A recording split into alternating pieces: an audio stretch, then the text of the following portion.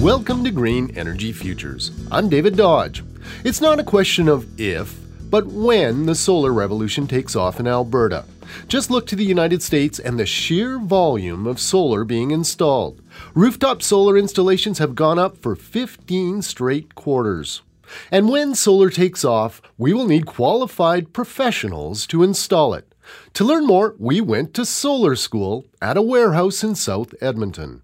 So going this way, you have your months of the year, and going this way, you have what's called your solar time, your solar window, your time throughout the day. And basically, the little numbers that you're seeing here are your percent daily unshaded areas. That's Randall Benson of GridWorks Energy in Edmonton. He's explaining how a solar pathfinder works. It's a handy little device that helps you figure out how much solar energy you can generate at your location. It's all part of a 5-day solar PV training course that Randall teaches. I've been offering these courses for 2 years now through my own training center, but I have been training also for 6 years with the IBEW International throughout Canada. How many folks have gone through courses like this with you? With the IBEW International, approximately 700 electricians have gone through courses like this.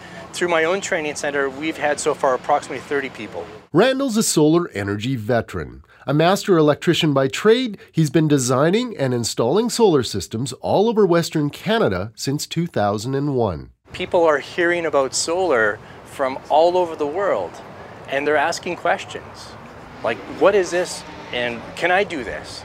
And then I think they're probably searching for opportunities. It's really hard to say. I can't pin it down to anything. What the interest here is, considering that we don't have a policy in Alberta like pretty much everywhere else in the world, but yet solar does really well here. One of those people asking questions is Amit Kumar.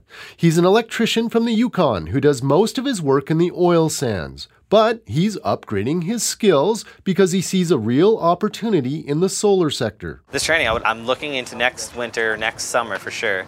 I'll start up a business up there. I would like to get into solar panels first and foremost, and then start my electrical contracting business up there. Spencer Thornton is an electrician who's based in Edmonton. He works for a company called 4 Elements Electric.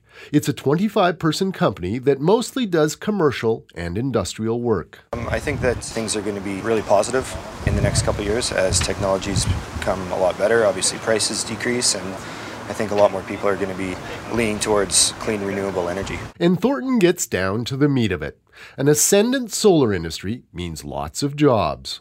Yeah, different type of jobs, producing more jobs, producing clean jobs, and let's harness this thing that's making my eyes squint so much right now.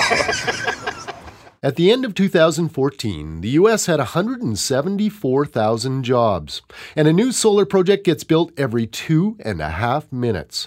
Randall and his students are counting the days to when that wave finally rolls into Alberta. Absolutely. In fact, many of my students in the past, also with the IBEW, have started their own businesses, either part-time or even full-time.